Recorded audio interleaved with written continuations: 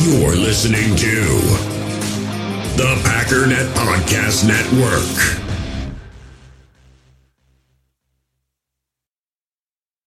This episode is brought to you by Shopify. Whether you're selling a little or a lot, Shopify helps you do your thing, however you cha-ching. From the launch your online shop stage, all the way to the we just hit 1 million orders stage. No matter what stage you're in, Shopify's there to help you grow. Sign up for a $1 per month trial period at shopify.com/special offer, all lowercase. That's shopify.com/special offer.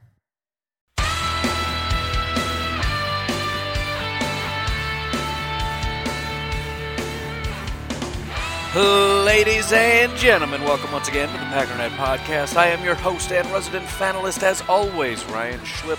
Check us out online, packernet.com. Find me on Twitter, pack_daddy. So on the agenda today, at least the plan is, I had posed the question on Facebook, which again, get in the Facebook group. You want to be in the loop, you want to participate, get in the group. I should have put it on the page, because I keep plugging that, and I keep thinking I got to think of what to do with it. Dude, put it on the page and then share it in the group. But, you know, not the sharpest biscuit in the gravy. But the question that was posed is, because I've been getting this slow trickle, and I keep putting it off like, yeah, I'll look at it. But the question, or the thing that I keep getting is, hey, what do you think about this guy? And I keep putting it off. So I just went in the group and I said, look, give me a list, and I'll look at them. A lot of the guys I've already looked at, but it's worth a second look. And actually, I have changed my mind on some people. Again, remember, I understand this is not the way that scouting is done, but please understand, I'm not trying to be some kind of a NFL scout. I just want to get a general idea so that I can go into the draft and have an opinion, yes or no. What I did is I watched one game, maybe two if I was having a hard time making a decision, especially if guys play multiple positions and it's like, all right, this is not a good game to watch. So when I went back through and watched guys for a second time, I tried to scroll down a little bit, because I'm assuming what I did last time is you go to YouTube and you pick the top one. So if I go down to the third or fourth, it's probably one I didn't watch, because if I was smart, I would have taken note of, hey, you watched this game, but again, not super smart. In about 5 years, I'm going to be really good at this draft stuff, and you're going to love it, so stay tuned.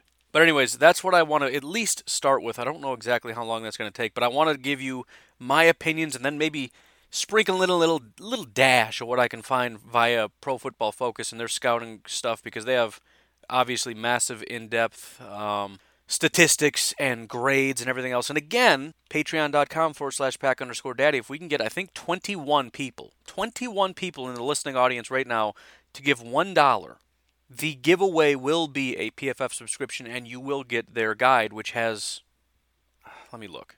Might as well open it since I'm using it. It's not 150, it's 250. So 250 player profiles. Now, I know compared to some other guides, that's maybe not the biggest. I remember talking with Mark Jarvis when we were back doing our, we had a draft podcast for like a month before, I don't know, just like, this isn't working. I don't work well with others, man. I don't know how to be, you know? This is me just by myself, just rambling. I don't know how to play host and make it entertaining. So I was garbage, and I just told Mark, look, I'm not good at this. You got a lot of stuff to do. Go ahead and do your thing. I just want to clarify what I meant there. But even back, this was back in like, I don't know, September or October or something, and they had maybe 150, and he's like, that's it? I got more than that already. But as far as in-depth and the quality of the content and everything, it's probably going to be really hard to beat. So, I mean, it's a 20, what did I say? I think 21 people.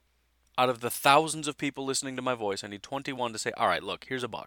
You begging peasant. Stop talking to me about $1. That's all I need. I just need 21 people to get angry and annoyed enough to say, here's $1, stop talking to me about it now. And I will, until next month. Otherwise, again, I won't give it away, and I'll give you something else. But that's what's on the agenda. I think that's going to take all day, especially since, as a matter of fact, I'm just going to say it's going to take all day because I, got a late start. This time change thing, I wasn't tired, so I went to bed late. And technically, it's like getting up at 2 o'clock in the morning instead of 3. It's like, ugh. It's not fun. It's going to take a while to get adjusted to that one. But I'm going to do my best to get all the way through this. No guarantees. With that, why don't we go ahead and take a break, and we'll be right back. In the hobby, it's not easy being a fan of ripping packs or repacks. We get all hyped up thinking we're going to get some high-value Jordan Love card, but with zero transparency on available cards and hit rates, it's all just a shot in the dark. Until now. Introducing Slab Packs from ArenaClub.com, the only repack that provides real value, a complete view on all possible cards, and clear hit rates for each one. Now when I buy Slab Packs on Arena Club, it finally feels like I know what I'm getting. And honestly, the best thing for me and my son is the fact that we're kind of novices into this. When I walk into a card shop with my son, and a card says it costs $40, kind of just taking his word for it that that's a good value. So I appreciate the transparency on grading, as well as just getting excited about seeing what you could potentially get. Right now, you can get 10% off your first purchase by going to arenaclub.com/packdaddy. Wow, that's crazy offer. 10% off a $400 slab pack. That's $40 right there. Anyways, that's arenaclub.com/packdaddy for 10% off your first purchase.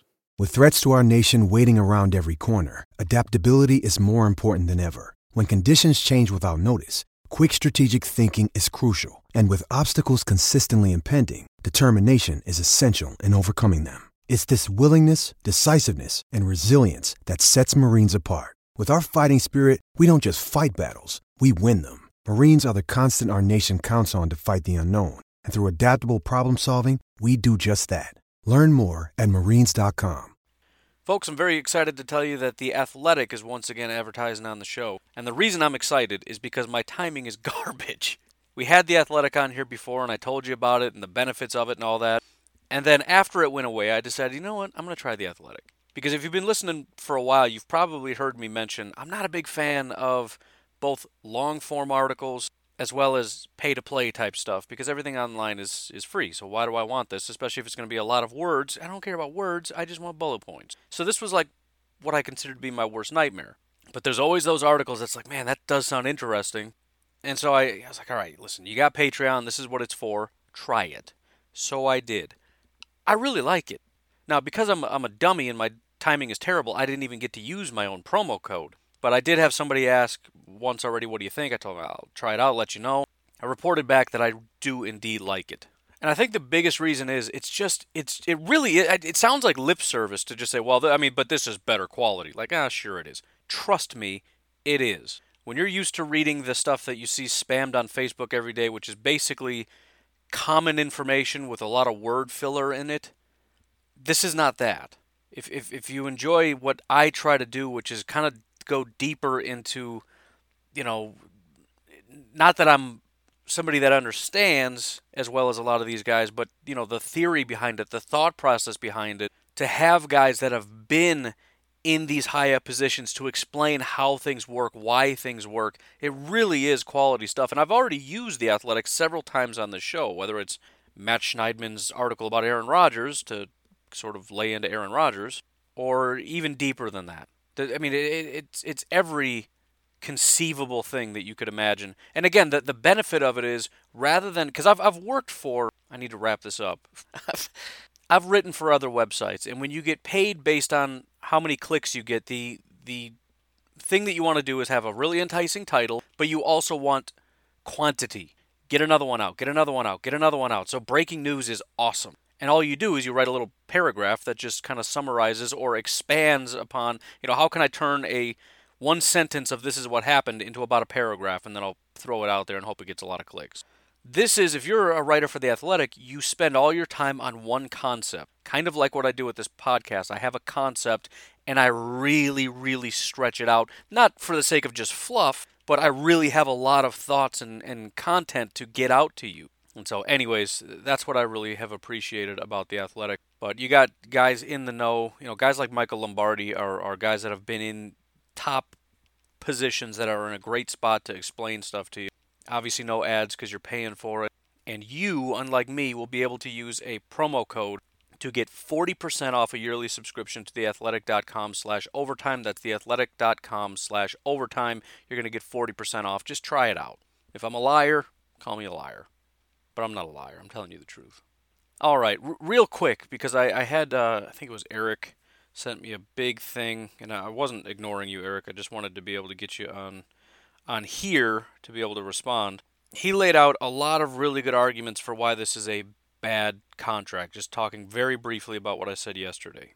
And while I don't want to go point by point, the major theme, I can't verify everything that you said. And for example, things like, well, we started the negotiation at this and it became this. Right, you went into the negotiation with this, you didn't get that because the owners are never going to give you that. That doesn't mean that this is where we started with the negotiation and then we slowly lost things. You went into it demanding this and didn't get it. But anyways, the larger point is, I'm not trying to argue, I was a little bit, that this should be signed. I'm not trying to argue that the players aren't worth more. I'm simply saying two things. One is that it's very unlikely that guys are not going to sign this because it's more beneficial and they're just going to end up losing all the extra benefits that they would have if they don't sign it. Because it's not a matter of what you're worth, like Aaron Rodgers says, and maybe that's unfair, and that's fine. And if he wants to say no, then he can say no. Again, he has that ability because he has so much money. If he says, I'm worth more, I'm not going to sell myself for less than I'm worth, and all I'm going to say, that's fine. My point was, other guys are not in that position to risk their livelihoods on the off chance that maybe we'll get more if we hold out. The larger point that I made yesterday that I don't want to be missed is, regardless of your opinion on the contract, Aaron Rodgers was wrong for saying what he said. And even if you believe it, as a leader of the Green Bay Packers, you need to keep that to yourself. Even if you believe that people are just too immature and don't care, and all they care about is, ooh, I get a little pay bump, that's fine, let's just sign it and move on because I don't have critical thinking skills, please keep that to yourself. That's all I'm saying. That was the larger point. If you disagree with me on whether or not they should sign it, that's fine. I think they have to sign it. I think they will lose out if they don't sign it. I think it will be detrimental to the lower end guys. But the bigger point there, Rodgers should not be condemning his entire team and saying that the reason they didn't respond to my email is because they lack critical thinking skills. Very, very poor move in terms of leadership. And I don't know much about leadership, but I can tell you right now, probably not the best decision. I'll leave it at that. All right, so let's work our way through this now. Connor jumped in here real early and just gave out a bunch of a bunch of names. He started off with Brandon Ayuk. Now, the complicated thing here is the process that I used I really like because you have everybody fresh in your mind. So the ability to say I like him more than him is right there because you can remember vividly what this guy and that guy did. And you say, you know what, I'm going to put him in between this guy, put him under that guy. It's a little harder when you go back. So I'm just kind of trying to look at my notes, look at what I said his weight and his height was and everything else and see if anything really changes. Now with Ayuk, I have him still in my top tier. He's at the bottom of my top tier. I don't know. Again, it's really hard. I'm not going to move. I'm not going to move anybody, but I don't think I would move him. I just remember watching him and not being quite as impressed, especially as I watched some other people thinking he's kind of as good. But I think it's fair to say that Brandon Ayuk, as much as I maybe thought he was a great first-round prospect at first, might be more of a...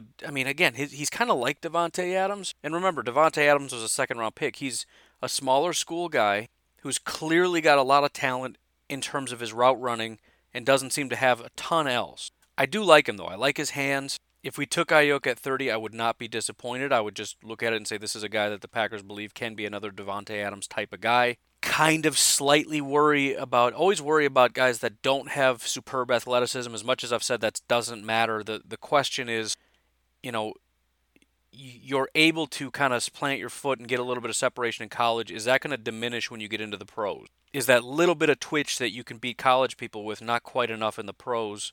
It's a question that's never really going to be answered until they get into the pros, which is why you never really know who's going to break out and who's going to just be garbage. Because the professional game is so different. And a lot of it has to do with taking your game to the next level, especially the mental processing portion of it. And we can't really answer that question at this point. But he kind of feels safe in terms of just being a natural talent, which seems to convert a little bit better. So I do like him. I mentioned that I like him, and I'll keep him where he is for now. Although, I don't know. It's hard to not have bias in these things. Bias both based on what everybody else is saying, but also based on what happened in the combine. And I'm trying to not let those impact me too much, unless it should. If we find something out in the combine, I want to reevaluate stuff. But I think with Ayuk, I'm kind of more comfortable in terms of him being sort of a early to mid second round guy, that I wouldn't be super upset if we got at 30, and I would be elated if he fell late into the second, which is a possibility. Connor then talks about Epinesa. I got to be honest, I've never liked A.J. Epinesa. There was a time when it was like, is it Chase Young or A.J. Epinesa, these two elite pass rushers? And I remember watching Epinesa and thinking, I understand this is kind of where the NFL's going, these big, strong guys, because I always like the long, lean, fast twitch, which isn't succeeding in the NFL as much anymore. You know, the Bosas are kind of I remember when I watched Joey Bosa and thinking, I don't really like him that much. Because my framework was you got to be, fast twitch, get around the edge and bend, which is great, but I mean, if that's your one move, you're going to fail in the NFL. It's just not good enough. I have come to learn. But with A.J. Epinesa, it was a whole different level of thing. He has zero bend, zero flexibility. He does have power, but even that is, I guess here's my biggest issue with Epinesa. He's too stiff to play on the edge. I don't think he's big and strong enough to play inside. I really don't. I mean, if you see him occasionally on the outside completely bull rush a guy and he's successful, when he moves inside, I never saw him once do anything impactful. He very commonly gets blown off the ball, and even if it's one of those things where you're kind of holding a guy up because he's got long arms and you're sort of two-gapping, you need to be able to release and tackle the guy in front of you. I never once saw him do that. The guy will run right next to him. He'll kind of try to hold his arm out to see if he can do anything, and he can. Now, there's always the question of, okay, well, why don't we get him to bulk up? Connor even says, his last sentence here, he says he could be a choice for a defensive end, granted he gains 10 pounds. Maybe. I just have a hard time where I'm at saying that, yes, if he were stronger and bigger, he would be very good at it. Maybe. The problem is I haven't seen it, so I don't know. So in my mind, I guess he's more of a tweener, as opposed to one of those guys that you can put outside and inside. He's a guy that I don't want outside or inside. You can technically say Rashawn Gary is similar to that, just from a different perspective. Now, I think he has a completely different athletic skill set so that he does have the tools, obviously, to dominate. But, for example, everybody talked about kicking him inside. I thought he was terrible inside. He was way too weak. I know most people look at it like, well, his primary thing he was good at in college was defending the run on the outside. So you just figure he's a big, strong, run-defending outside guy. So you put him inside, he'll be fine. But when you watch him inside, he lost every time. And that was the same with A.J. Epinesa. Usually, when the snap came off and there was that first collision, Epinesa went backwards. Not as much on the edge, but the edge is different, right? When you get inside, it's all brute force, and it's just push. And if it's a run play, I'm going to push you. On the outside, there's a little bit more space. And I know he's not super agile, but tackles have to be a little bit more cautious. If you just dive at a guy, he can just jump around you. There's no jumping around the inside. You got guys to your left and to your right. You got on the other side, you got a tackle, you got a center, and then the guard in front of you. There's no mobility. There's no way to just jump to the side. Hi, you missed me. There is no side. There's a dude standing there. It's brute force, and he just loses. So I wanted that to be something that I liked. I wanted to watch that and say, yeah, I think that would be a good idea, because he is sort of a Dean Lowry type. I think he fits that mold, or DeForest Buckner or whatever. And if the Packers think he can do it and they take him, I'll trust that that's going to be a great decision. I'm just saying, based on the small sample size that I watched, I just don't like it. I don't like him. He's not athletic enough to be outside. He's not strong enough to be inside. I'm just not a fan. He's a tweener, and tweeners are just not good football players. Third, he mentioned linebacker Willie Gay Jr. If you're going to try to watch him on YouTube, make sure you type in the junior portion. Do not just type in Willie Gay. Go ahead and trust me on that one. So I actually, see, this is one of those things when I did this, I really liked portions, and I put him pretty low. And I think if I were to redo this board, I would put him quite a bit higher. I was actually way lower on him than most people. I kind of saw him as a version of Shaquille Quarterman. The difference is I put Shaquille Quarterman higher. Most people see Shaquille Quarterman as a lesser Willie Gay. Now, he did run a 4.4, which Connor mentioned, which kind of confirms what I said. He looks like a bigger dude. He's not that big. He's 235, which is pretty standard. But I had mentioned in my notes, he looks like he's got some serious wheels, and he does. I think the biggest problem I have with Willie Gay, though, is although it's one of those things where the tools seem to be there, right? He's really fast. He just doesn't know what to do with it. He always runs to the right spot, but he doesn't do anything. I think I watched 2 games of Willie Gay. I don't know if I watched him make a single tackle.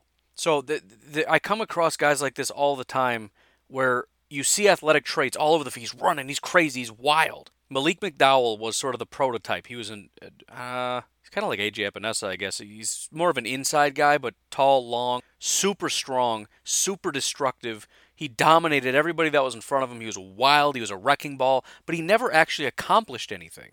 And that's what always kind of turned me off to him. I didn't know what to say. I mean, do I love him for being a wrecking ball, or do I dislike his lack of efficiency? And with Willie Gay, you can see, it's one of those things where you would draft him because of the tools, but you worry about him because he just his processing upstairs as he's doing stuff is just not there. He'll fly through a hole and just stand there and look around like, now what do I do? Like, I got through the hole really fast. I don't know what to do, though. So that kind of turned me off. But again, if I were to do this again, I would at least probably put him below Joe Bacci and Evan Weaver. I'll probably put him higher just because he is what the NFL is looking for. So he's on my second tier, but he's at the lowest possible position in my second tier. But again, at 4.4 speed, I don't know what he actually measured in it, and I don't feel like looking it up because we're running out of time already. Point is, I really do like him. And he says, I'm assuming he's not great in coverage. You know what I completely forgot? I forgot the PFF thing. I'm going so fast. Let me give you an answer to that. Here's what PFF had to say about him. First of all, coverage ability is his number one attribute. And I didn't see him do a lot of it, but he definitely looked pretty solid. He has a 90 overall coverage grade. His biggest issue is run defense, which was a 70, which isn't bad. But you also have to figure this is college, and college stats and grades are much different than pros. Right? A lot of the guys going into the NFL are going into the NFL because they're the best of the best. So they're going to have great college stats. So take it with a grain of salt. But the bottom line is his main attribute is coverage. It should also be noted that he has some off-the-field concerns that have to be vetted, which could also cause him to fall. But he's at least talented enough that there were snaps where he lined up in the slot. Not a huge percentage, but decent. I mean, roughly 10% of his snaps were actually in the slot. But again, the issue that I have is the fact that it's so hard to find a linebacker that can cover and play the run. I think with Willie Gay, you're getting a guy that has the upside to potentially be really good in coverage. Again, great speed and all that stuff. I just worry about his ability to play the run. I worry about his ability to get off blocks. As far as shooting the gap and tackling people, I don't want him to be Oren Burks. We know Oren Burks occasionally can make that big splash play tackling somebody in the backfield because he's got a lot of speed, and if there's an open hole, he can run through it really fast. The problem is in the NFL, you're very rarely going to just be an unaccounted for guy. Right? They're going to account for you. So having an unaccounted for play where they're just assuming you can't get there in time or some kind of a breakdown in assignment or whatever, and so you can just run through the hole, it's super rare. And so your ability to actually beat guards and tackles or whoever's assigned to block you and make a tackle is a separate issue. So, I would probably bump him up a little bit, but I still have him relatively low because he doesn't close. Not a closer. AJ Epinesa really quickly, they compared him to Trey Flowers, which kind of makes sense. Obviously, and this is the thing too. Somebody like me, I come out and I say, look, he's not very good. I don't like him off the edge. And they're going to point out, dude, he had 13 sacks, 14 hits, and 31 hurries. How could you not like him off the edge? I don't really care about stats. I just care about what you're doing that I'm watching. And a lot of times I'm wrong, right? He must be doing something right in order to be able to put up these numbers. But I think too many times people are just looking at numbers and not actually watching them play. So they see a guy with 13 sacks, 14 hits, and 31 hurries, and they're saying he's a great pass rusher. But again, the problem is you can be a big, strong, stiff guy that just pushes people out of your way to go get to the quarterback and win in the college game, just like you can be a speed bend guy and win in the college game.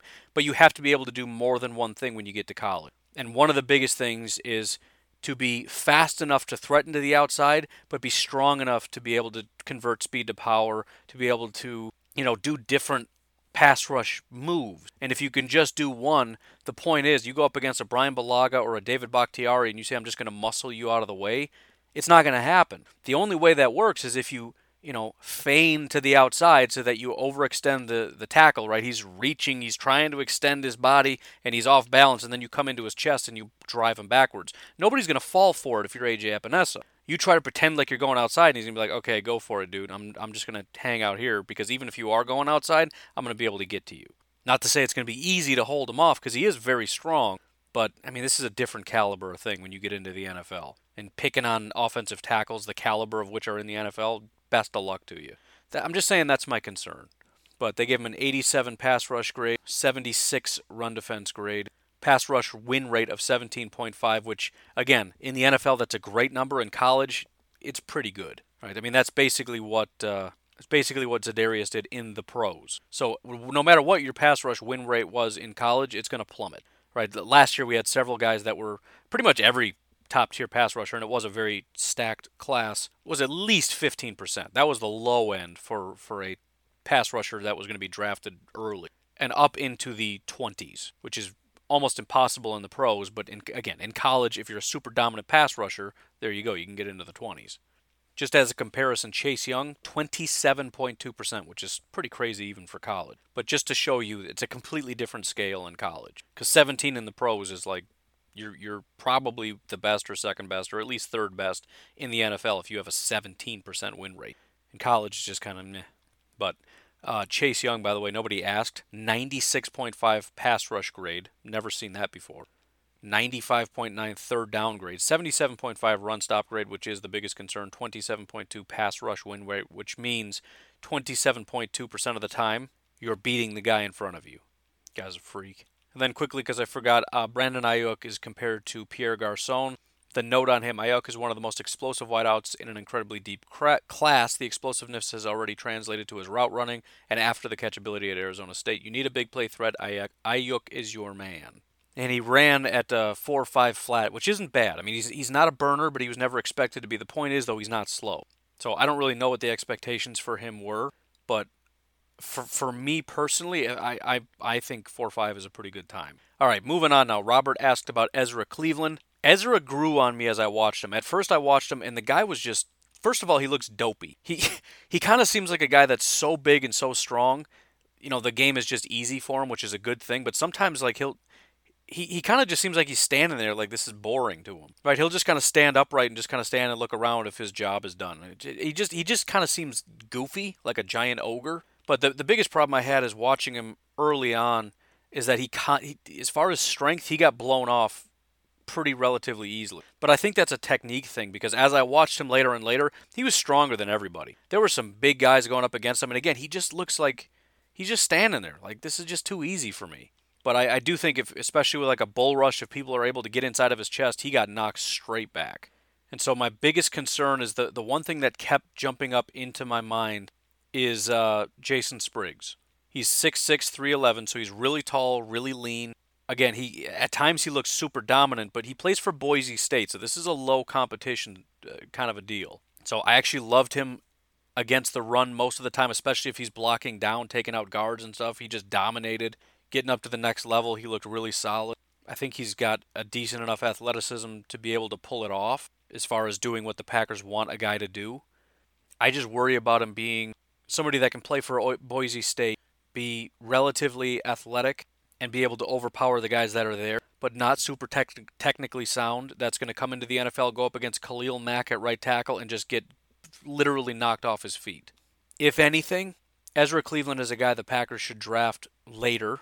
I know there's some talk about him going early. Sometimes people talking about as early as the first round. PFF has him as a 4th round grade, 103rd overall on their board. But if we're going to take him, I'd like him to be able to sit for a while, kind of like we did with Spriggs, I guess. Let him be Spriggs 2.0. But we'd have to bring back Balaga or Valdir to actually be the starter, and then hope that we can build up Ezra Cleveland to be something legitimate. That was just my impression. And again, he grew on me. When I first watched him, I'm like, dude, this guy is just getting dominated. But later, and one of the things I like to do for a lot of positions is watch the other guy. So when I'm watching edge rushers, I like to watch the tackle, because sometimes it seems like they're losing, but this tackle is just getting wrecked. And so when I was watching Ezra Cleveland, I started watching the other guy, and some of these guys are working really hard to try to do stuff, and it's having almost no impact. Like, he's just standing there like pushing them, like you're playing against your brother who's, you're 12 and they're 8. You're bigger, you're stronger, and it's like, this is dumb. This is boring me. I'm going to keep doing it, though, because, I'm your older brother, and that's what I do.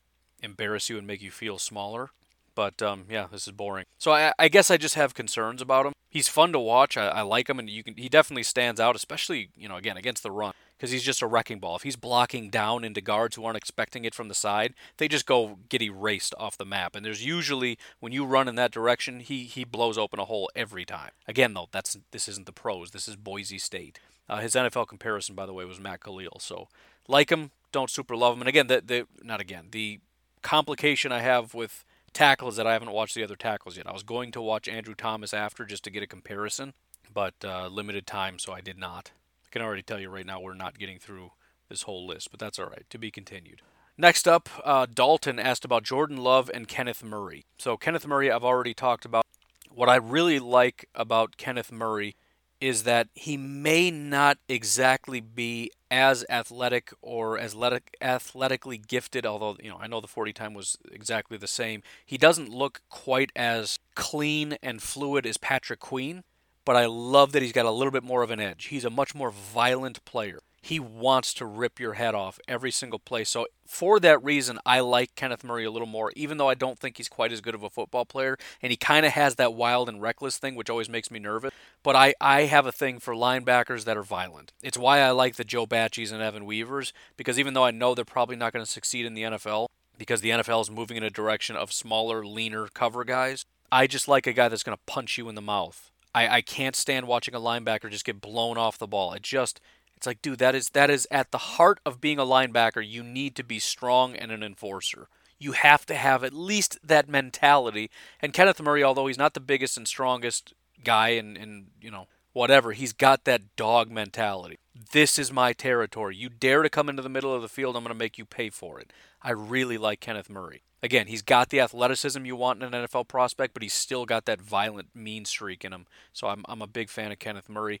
Jordan Love, I did get a chance to watch, and I understand the comparisons to Mahomes. I get it, but I couldn't help the more I watched him thinking, I wonder if he's more of a Trubisky than a Mahomes. He's got a decent amount of athleticism, but after time, I came to realize that every single time the ball was snapped, I just wanted him to run. Because if he made a big play, it was going to be with his legs. And he also, for the most part, the only time he threw the ball was when the prospect was wide open, and even then the ball was not really on target. Again, I watched one game, so bear with me, but there were some throws that were just like, what in the world was that? He's got guys that are wide open, he's not seeing them, he's got another guy that's coming across, and it's not that hard of a throw. Just get it over these guys because he's going across the middle, and if you just throw it up and over the two players that are here, the two defenders, and get it kind of out and away from him, he's wide open. For a quarterback, college, NFL, whatever, he's wide open.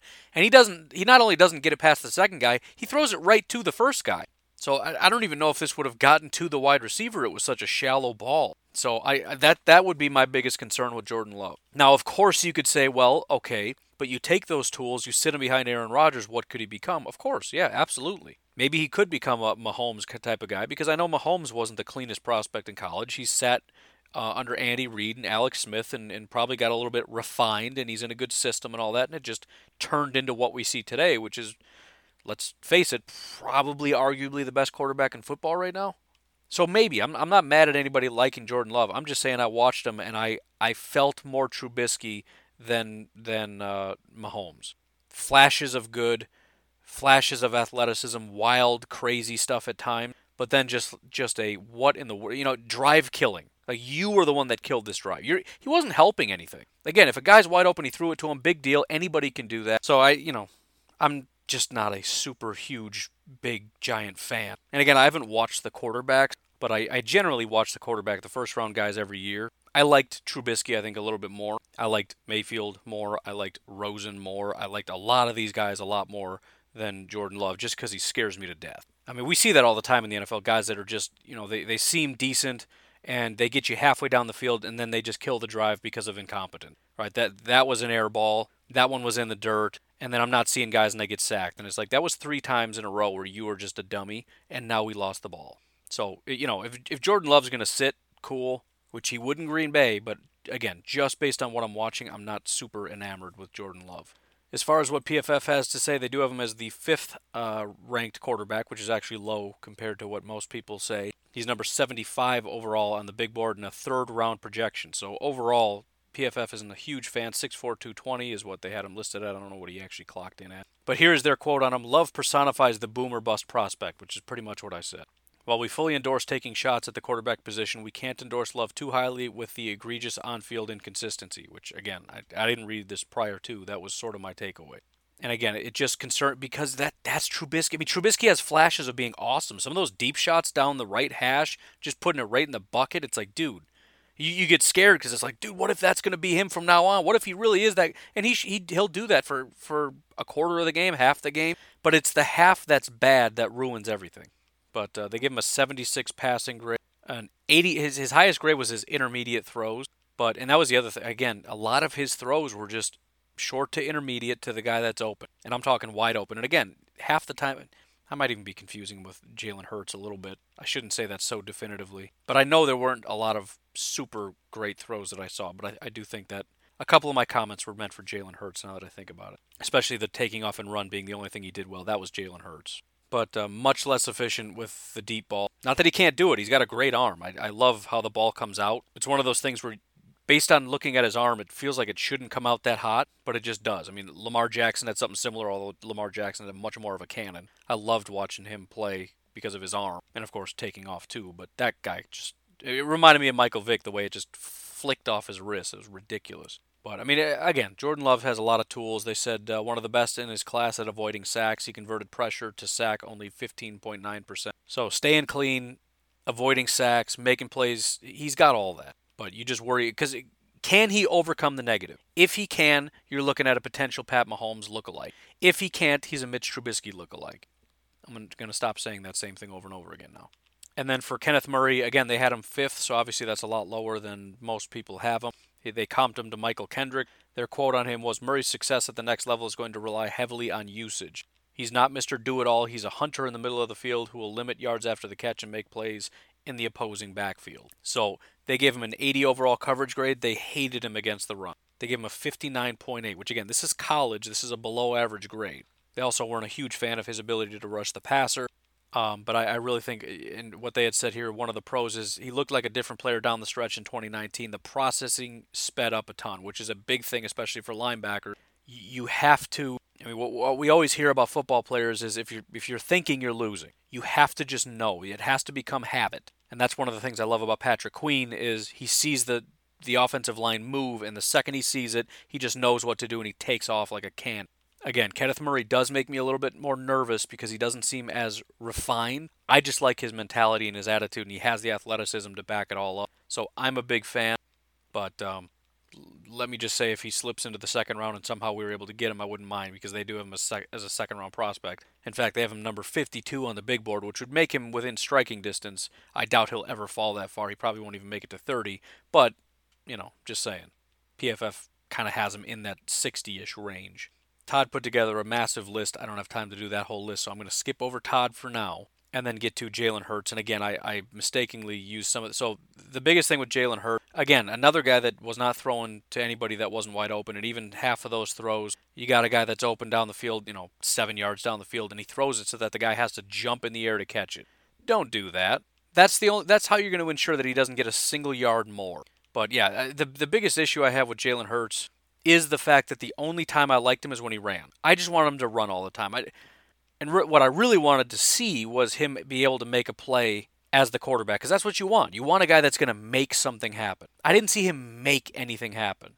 Right? Anybody can throw to a wide open guy. Anybody with athleticism can run. Right? He can run because he's fast, and even that was not overly impressive. I mean, I know that he's fast, but just in terms of utilizing it properly, he just seemed kind of confused, like I don't know what to do kind of thing, and it didn't look as clean, right? Again, Lamar Jackson, when he took off, it looked like he was just running, but his ability to just go in the right direction and make the right moves so that he was able to get a lot of yards more than you would expect was very impressive. Plus, he's just blazing fast. So I just overall was not super enamored with Jalen Hurts. I understand a lot of people like that he's multi-talented. I generally am worried about that more so than some people. Some people like, you play wide receiver and running back. I'm not going to give you credit for that unless I really like both attributes. And I don't see the Packers utilizing that a bunch, and I can't even imagine, pulling Aaron Rodgers in a situation or trying to do something dumb like splitting him out, which would never happen, and if it did, I would riot. Putting Rodgers in a dangerous, vulnerable position like that where he's just going to get laid out. To put in Jalen Hurts on like a third down to try to run him, and when that fails, just watch how everybody's going to lose it. Watch how Rodgers throws a fit because we took it out of his hands in a critical they're just not going to do that. So all the extra special stuff that people really like that maybe we could do, I don't want to do it. And then if you talk about, well, we could maybe split him out, okay, well then I have to judge him as a wide receiver. And as far as the wide receivers go, I don't really like him that much. So there's just, again, it's one of those things where I understand that there's a lot of things that you can do, but if you're not super great at any of them, it just means you're not super great at anything. It doesn't mean you're good at everything. And I'm not going to give you credit for all these things that you can do. So, I don't know. I didn't really see anything that I loved about it. Especially, again, the quarterbacking aspect of it, which is the biggest thing that I don't like about prospects that can run, is how we talk about how fast they are and athletic and they have all these extra attributes. Dude, if you're a quarterback, the core thing you need to be able to do is be a quarterback. Again, with Lamar, I liked Lamar because he looked really impressive as a quarterback. I was just worried that he wants to take off and run all the time. He had a great arm. I just worried about that and his ability to stay healthy, because if he takes too many hits, he's not going to have a long career. But I never really questioned whether or not the guy had a good arm. I do question Jalen Hurts. Tyler asked about wide receiver out of Minnesota, Tyler Johnson, and this has got to be, if I were to redo wide receiver, this is one of the ones that moved up the most. When I watched him, I compared him to Geronimo Allison. Now, he didn't run in the 40, so I wanted to look, because a couple times he looked like he had some pretty good speed. But I just didn't see anything special. When I went back, and again, I picked a different game. I scrolled down a little bit, picked a different one. His route running looked crisp. Like, he looked really, really smooth. I mean, he was kind of doing Ayuk-type stuff. So I can't exactly say where I would want to put him if I were to move him, because, again, I didn't even want to necessarily do that. But I actually had Tyler Johnson in the third tier, which for wide receivers was a sort of like the rest. In other words, I'd put him with the Geronimos, the MVSs, the Equinemiuses, the guys that are serviceable but probably not a legit number 2. I would probably put him into the possible number 2. I definitely would put him in the possible number 2 category. In fact, I know for a fact, I guess I don't know that. I don't know where I would put him, but he would definitely move up into the next tier. I never understood the Tyler Johnson love at first, but this last game that I watched, which is probably a big part of the reason why some people are obsessed with prospects other people don't super like, it depends which games you watch. And if you watch a bunch of games, you can obviously have a better opinion of somebody. But yeah, that absolutely changed my opinion of him. He looked really solid. Looking at the last 2 prospects via PFF, Jalen Hurts, they have the 10th quarterback on their list. So out of their list of 10, they have Joe Burrow, then Tua, then Herbert, then they have Fromm, then Love, then Gordon, then Eason, then Josh Love out of San Jose State, then Cole McDonald, then Jalen Hurts. So they don't super like him. I don't really disagree with that. I can't say I would put him above anybody else because I didn't watch quarterback. But Jalen Hurts is not my favorite. And Love is, again, 5th behind. They have Love behind Fromm, just to give you an idea of what they think of Love. But their blurb on Hurts is, Hurts' slow decision-making throughout his career is terrifying when projecting to the NFL. He's played behind some of the best offensive line situations in college football, and when that's not the case in the NFL, things could get ugly. Another very fair point. They comped him to Tyrod Taylor. They said he has running back-esque ability in the run game, I guess. I don't know. That sentence doesn't make a lot of sense. I know that's a very controversial thing to say, which I don't know why complimenting somebody is a controversial thing, but apparently it is. You're not allowed to say that he's very good as a runner. Some compliments are hateful, I guess. I don't know. They do say another positive, he has one of the most accurate throwers at the intermediate level, so that's cool. Low turnover-worthy play rate, which kind of jives with what I said about how he just seems to want to throw to the open guy. As far as negatives, he's late to a bunch of his throws. The ball floats on him. Arm strength is only adequate. Slow wind-up. He's had a ridiculous amount of talent at Oklahoma and Alabama, so you would expect him to have much better production. And then they said he has a bad habit of breaking a clean pocket, which is a really bad habit. He's got to learn to play within a pocket. I understand the ability to break contain when it's necessary to be able to make plays on the run, but you have to be able to learn how to stay in the pocket, and he just doesn't want to do that. He just wants to run to the side all the time. That will not work. Tyler Johnson is not ranked, which means he's outside of their top 10. That doesn't even, I guess it does make sense. He's number 47 on the big board, though, because apparently they have 10 within the top 47 because it's a ridiculous class. So he's actually ranked really high. They have him as a second-round prospect, which, again, I would have never agreed with having my first assessment, but as a second assessment, I'm on board with it. To the extent that if we took him in the second round as our pick, I don't even think I'd be mad about it. One of the cool things about him is that he's progressed. His 2017 overall grade was a 76, 2018 was an 89, 2019 was a 91. He's gotten better every year. His stats followed that. 7 touchdowns, 12 touchdowns, 13 touchdowns, 600 yards, 1,100 yards, 1,300 yards. He just keeps getting better.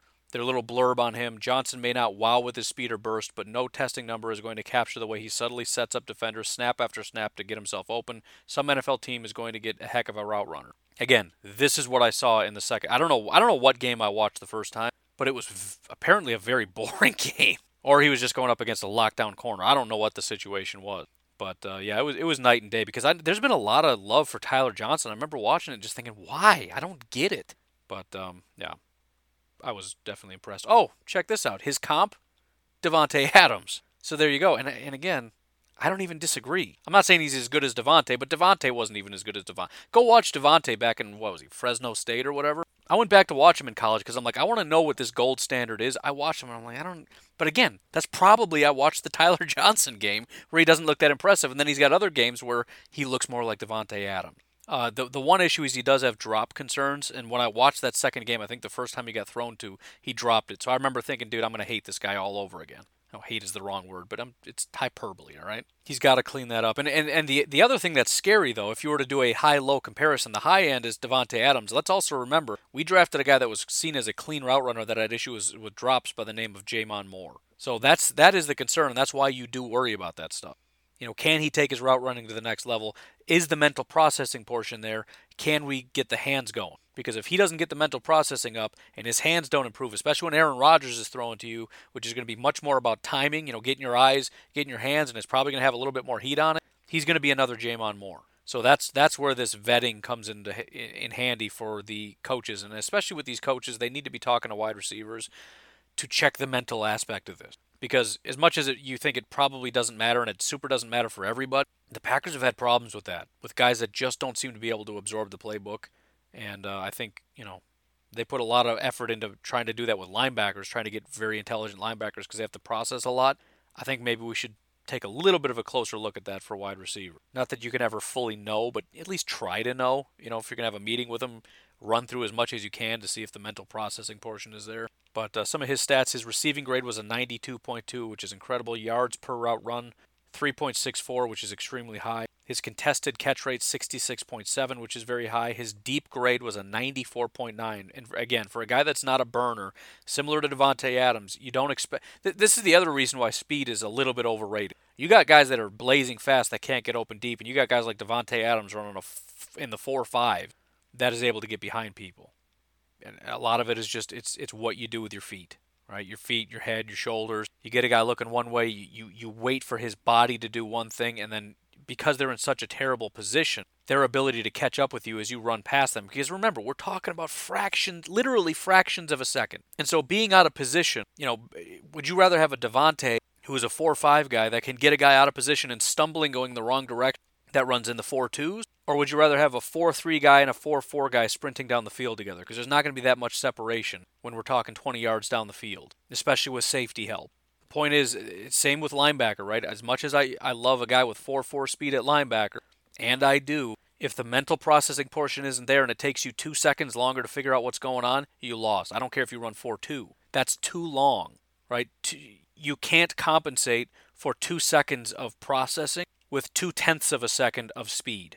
Over 40 yards, by the way, and we're talking about 10 yards. So the difference in straight line speed is negligible over 5 to 10 yards of where you're supposed to go when it takes you a second or two longer than somebody else to process it. Anyways, I'm going to have to cut it there. This is taking a long time. This is fun, though. I enjoy doing this. Again, PFF subscription up for grabs if we can get 21 more people. I think that's 21, unofficial number. We'll do more of these. I don't know if I want to do it tomorrow because I don't want to do back-to-back, but we will do more. So if you see the post or if you want to get your guy in there, go ahead and do it. Maybe we'll just do like a couple prospects a day or something so we can kind of string this along. And I completely forgot a second break, so there you go. We got a one-breaker today. You folks have yourselves a fantastic Monday. I will talk to you tomorrow. Have a good one. Bye-bye.